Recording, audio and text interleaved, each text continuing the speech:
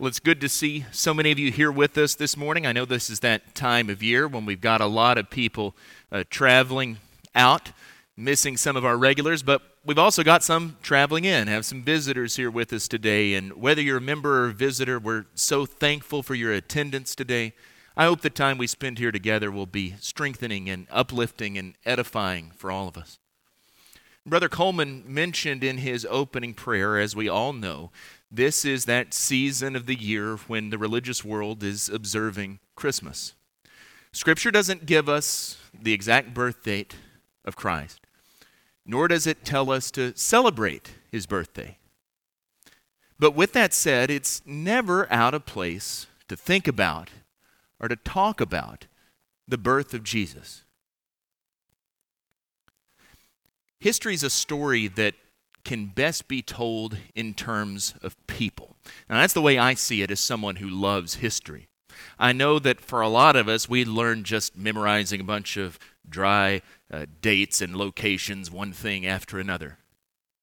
But when we think about it properly, even though there have been important movements, there have been notable battles, there have been great institutions that have been developed, at the heart of all of that, history is the story of people. There was a time when everyone believed that the sun revolved around the earth. Then Copernicus came. There was a time when people walked everywhere they went, or perhaps you rode a horse, or if you were lucky, you rode in a wagon of some sort, a buggy. Then Henry Ford came. There was a time when darkness settled over all the earth at dusk.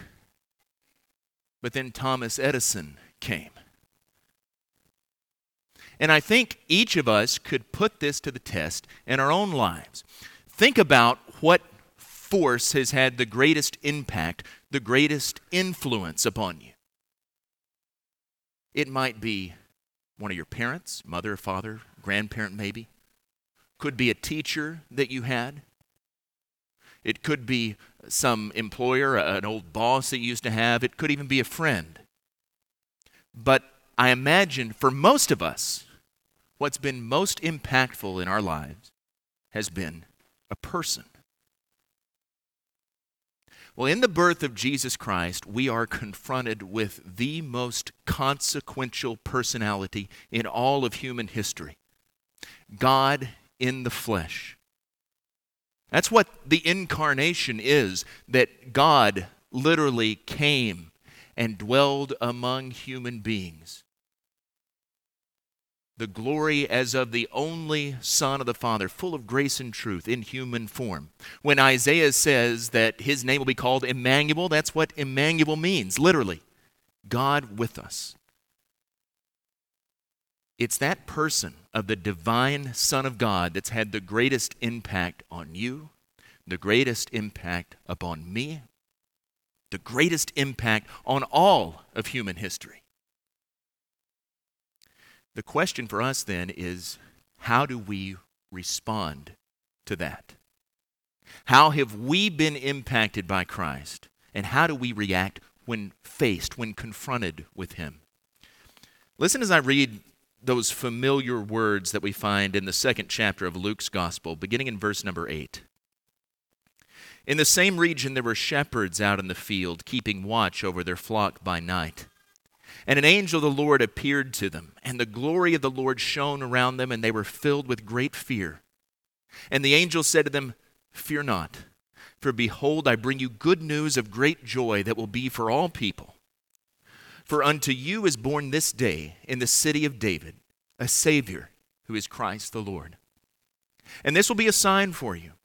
You'll find a baby wrapped in swaddling clothes and lying in a manger." And suddenly there was with the angel a multitude of the heavenly host, praising God and saying, "Glory to God in the highest, and on earth peace among those with whom he's pleased."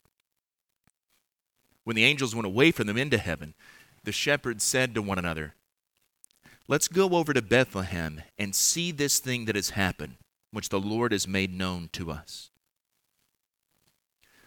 Common, regular, everyday shepherds going to Bethlehem to see the Christ child. Now that should speak to us. Because if shepherds, just ordinary everyday folk, are important to God, we must be important to God too. They're fortunate enough to be the first ones to receive the news of this momentous event here. And as the old saying goes, God must love ordinary people because he made so many of them. Well, that should be heartening to us. God must love and be interested in all of us. Now let's turn to another familiar passage that we had part of it read just a few moments ago in Matthew chapter 2, beginning in verse 1. Now after Jesus was born in Bethlehem of Judea, in the days of Herod the king, behold, wise men from the east came to Jerusalem, saying, Where's he who's been born King of the Jews? For we saw his star when it rose and have come to worship him. When Herod the king heard this, he was troubled, and all Jerusalem with him. And assembling all the chief priests and the scribes of the people, he inquired of them where the Christ was to be born. They told him, In Bethlehem of Judea. For so it's written by the prophet, And you, O Bethlehem, in the land of Judah, are by no means least among the rulers of Judah. For from you shall come a ruler who will shepherd my people, Israel. Then Herod summoned the wise men secretly and ascertained from them what time the star had appeared. And he sent them to Bethlehem, saying, Go and search diligently for the child, and when you found him, bring me word, that I too may come and worship him. After listening to the king, they went on their way. And behold, the star that they had seen when it rose went before them until it came to rest over the place where the child was. When they saw the star, they rejoiced exceedingly with great joy. And going into the house, they saw the child with Mary, his mother. And they fell down and worshipped him. Then opening their treasures, they offered him gifts, gold and frankincense and myrrh. And being warned in a dream not to return to Herod, they departed to their own country by another way. These wise men represent a slightly different group from those shepherds. These are the aristocracy, the elites, the wealthy, the learned. And I know that there's a good bit of class warfare going on in our society today. But what this reminds us is that God cares about those people too. In both the shepherds and in the wise men, we see these scenes of joy and of worship, adoration in the truest sense of the word. But there's another reaction to the birth of Jesus. It's just a few verses later. When we think of Herod the Great, even people who don't really know anything about Scripture know that name, Herod. I mean, there's a reason among all the Matthews and Marks and Johns running around that you don't hear of any baby boys named Herod. And that's because when we think of Herod, we think of darkness and hatred and death. Down in verse number 16, we read this terrible statement. Then Herod, when he saw that he'd been tricked by the wise men, became furious. And he sent and killed all the male children in Bethlehem and in all that region who were 2 years old or under, according to the time that he had ascertained from the wise men. Why do people react like Herod did? Why on the one hand are some filled with love and joy, and some filled with hatred and darkness? And that's really the question I want us to ask ourselves today. How have we been impacted by the coming of Christ? And what are the various reactions of these three different groups of people or peoples? What do they have to tell us, to inform us about how people respond to Jesus? I want us to look through the lens of these three groups. And hopefully that will help us to understand better how we respond to Christ. So, first of all, if we can speculate a little bit on why God chose to announce this birth in the way that he did, I think we can say that some of these received the news because they were prepared for the message. The shepherds and the wise men were prepared for that wonderful news that was brought. Somehow, their hearts had been plowed like a field. They'd been fertilized. They were ready for that seed that was planted to blossom there in that soil. Think about the shepherds. Who understood the idea of sacrifice conceptually better than shepherds did? Do you know how close Bethlehem is to Jerusalem? They're only about 5.5 miles apart.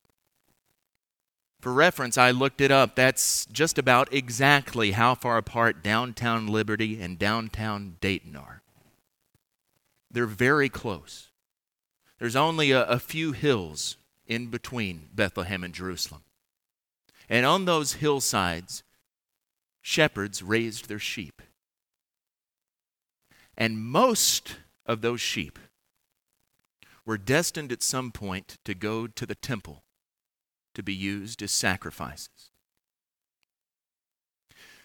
Every Jewish family every year was commanded to go to Jerusalem and to offer a lamb at the Passover on behalf of that family. So think about that. We're talking about thousands, tens of thousands of lambs right there. And that's on top of the 2 lambs that were offered daily as part of the burnt offering.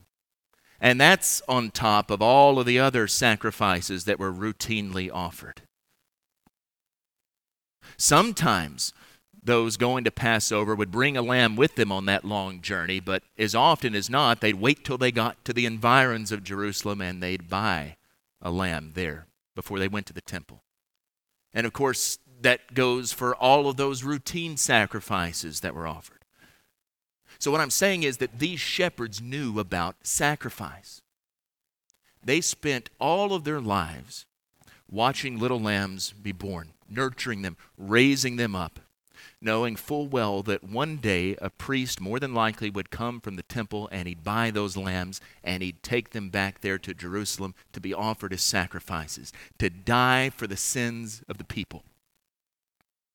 The shepherds knew, perhaps more keenly than anyone else, the consequence of sin, that it required a price to be paid in blood, the life forfeited for sin.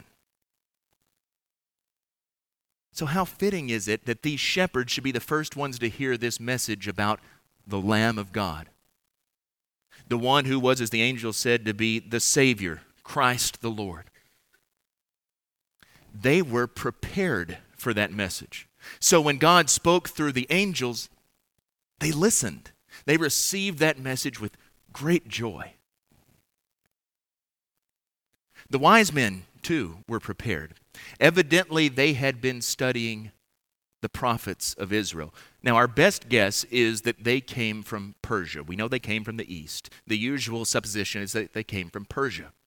And of course, Persia is where not only there had been a number of Jews in general, but in particular, God's man Daniel, some centuries before, had held such great influence and power. Could it be that maybe they were familiar with some of Daniel's prophecies of the Messiah that are somewhat obscure to us today, but they were clearer to them in their day and age? Maybe. I don't know. But however they were prepared, they were waiting and they were hoping. And when they saw that bright star shining there in the sky, they knew what it meant. They knew it was a sign, a symbol that the Savior, the King of Israel, had been born. And so they immediately packed up all their things and they headed out on this journey to see him and to worship him. That's because their hearts were already prepared. But in contrast, Herod wasn't ready. You ever wondered why Herod didn't see the star? I mean, if it was bright enough to be seen hundreds, thousands of miles away by the wise men, surely Herod could have seen it just a few miles away. Why didn't he see it? Why didn't he hear the angels singing? Why didn't he see the heavens light up in the night sky? It's because he wasn't prepared to receive that message. He could have seen. He could have heard. But he didn't have the eyes to see or the ears to hear. His heart wasn't prepared to receive that message.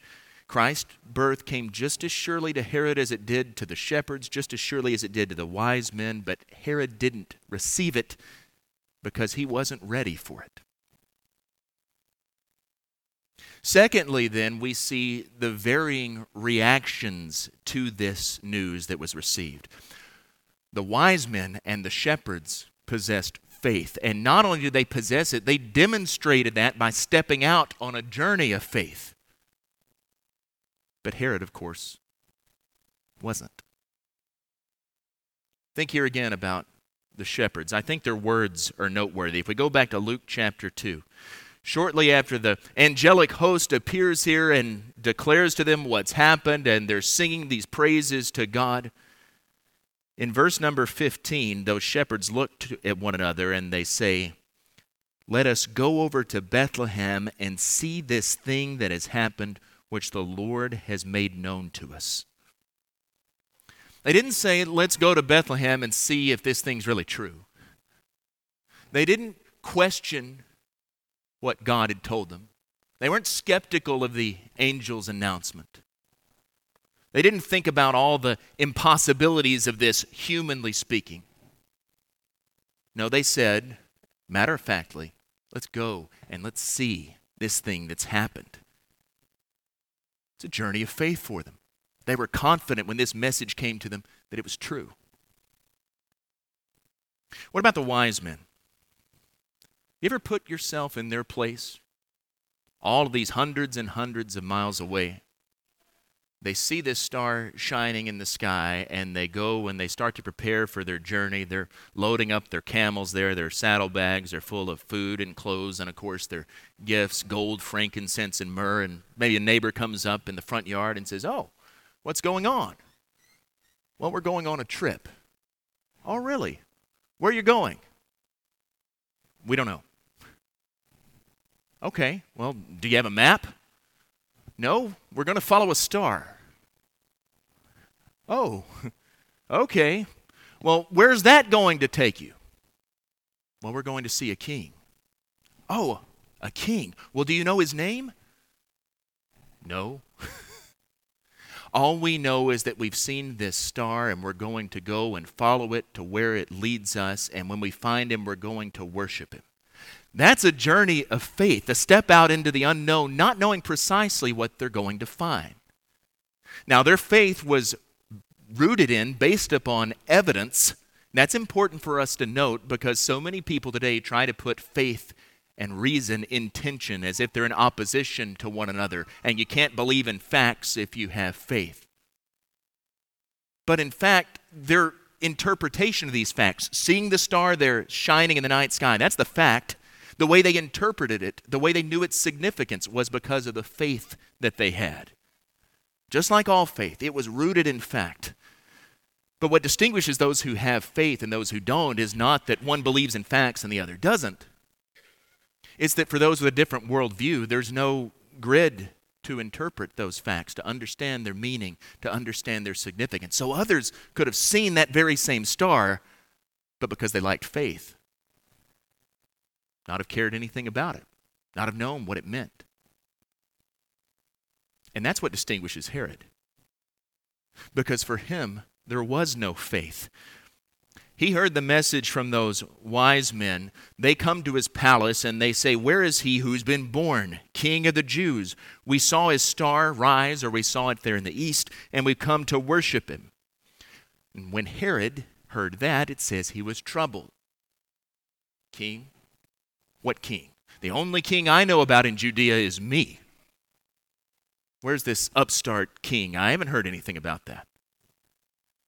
So quickly he called together the chief priest and the scribes, and he made inquiries of them, and they told him that there in Bethlehem the Messiah was supposed to be born. And you know the story. Herod sent the wise men on.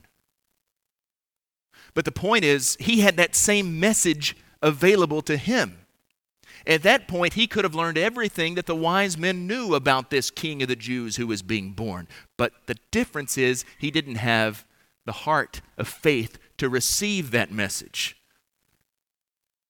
So while the king was there only a few miles away and could have gone there himself, This wasn't anything that concerned him except as a threat to his power. You see, same set of facts, but he interpreted it through a different worldview, through the lens of his own self-interest, his own pride, his own power. That's because there was no faith in his heart. That really is the crux of the problem, because there's a great deal here that is inexplicable. Some people try to explain these sorts of things away. Some people even try to do it from a Christian perspective, apologetically, but you can't explain the virgin birth. You can't explain the heavens opening and angels singing here in praise to God. You can't explain this star shining in the night sky and pointing the way here to where Jesus was. You can't explain all of the drama and the glory and the wonder because it's divine. This is God at work, and much of that is mysterious to us. It is inexplicable. It can only be understood, accepted, believed, trusted in with a heart of faith. Finally, in light of that, what distinguished the wise men and the shepherds from Herod is that they were willing to pay the price. They were willing to make a sacrifice. Think about the shepherds. We mentioned this already. They said, "Let us go and see this thing that has happened." That's a major decision for them, because in going into Bethlehem, they had to leave their sheep. Now, we know how important their sheep were to them. All of their livelihood was wrapped up in these sheep. And they were going at night. That means an animal like a wolf could have come and attacked them and killed them. That means it would have been much easier for a thief to come and to steal these sheep. We mentioned their faith already. Well, here's a powerful demonstration of it. They didn't worry about any of that. They said instead, let's leave this all behind. Let's seek the Lamb of God. They put their trust in the Good Shepherd to watch over their flocks. The wise men paid a price too. They left everything they knew behind them, their homes, family, friends, whatever, business interests that they had, all to step out and go to a place they really didn't know where they were going, on a journey that was long and difficult, perhaps even dangerous. Left it all to follow a star, just to pay homage to this new king and to give him these gifts of gold and frankincense and myrrh. But not Herod. Herod hears there's a new king, a threat to his power, and he just wants to know, where is he? He's afraid. And rather than surrendering, rather than paying a price himself, he clutches everything. He goes and wraps his arms around the throne, metaphorically speaking, because he's just interested in holding on to his silver and his gold and his power. The incarnation of Christ means surrender. Not merely surrender in the sense that the shepherds and the wise men did, but we think about what Jesus did. It means that the God of heaven looked down and he saw the condition of humanity and he said, I can't allow this to go on any longer. I have to act. And so as Paul talks about at length in Philippians chapter 2, he poured himself out, his divinity, his godhood, into the form of a human being. He became flesh and blood like us. He walked the streets like we do. He ate and he drank, he laughed, he talked, he breathed the dust that we do. He let us persecute him, he let us mock him, he let us beat him, drive spikes into his wrist and into his feet. He humbled himself, becoming obedient to death, even death on a cross, as Paul says. The most painful, excruciating, literally, that's where that word comes from, out of the cross. Most excruciating and painful and humiliating death that we can possibly imagine.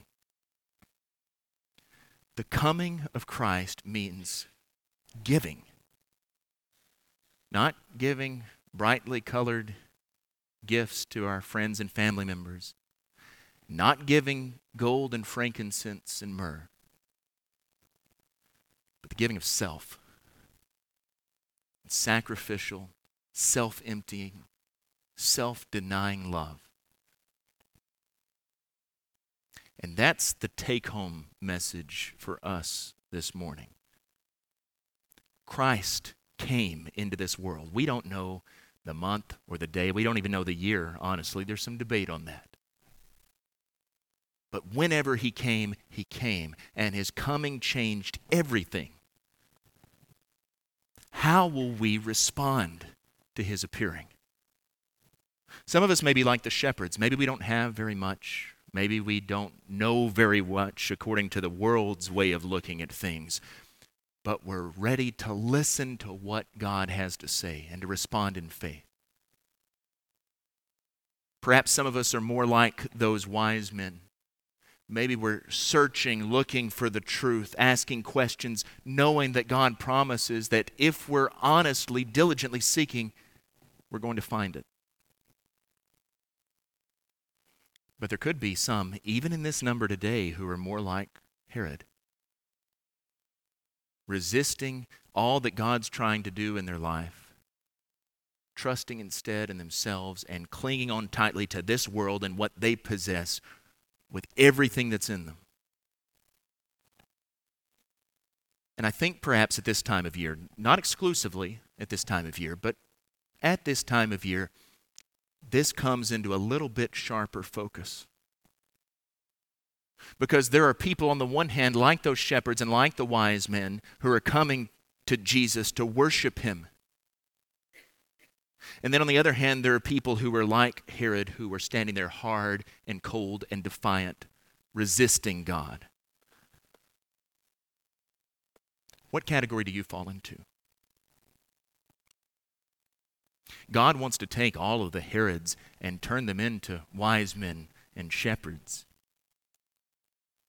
But he can only do that if we allow him to do that in us and through us.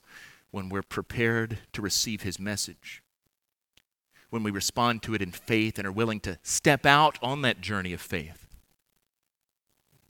and when we're willing to pay the price, to make a sacrifice, ultimately to surrender ourselves fully, completely to him.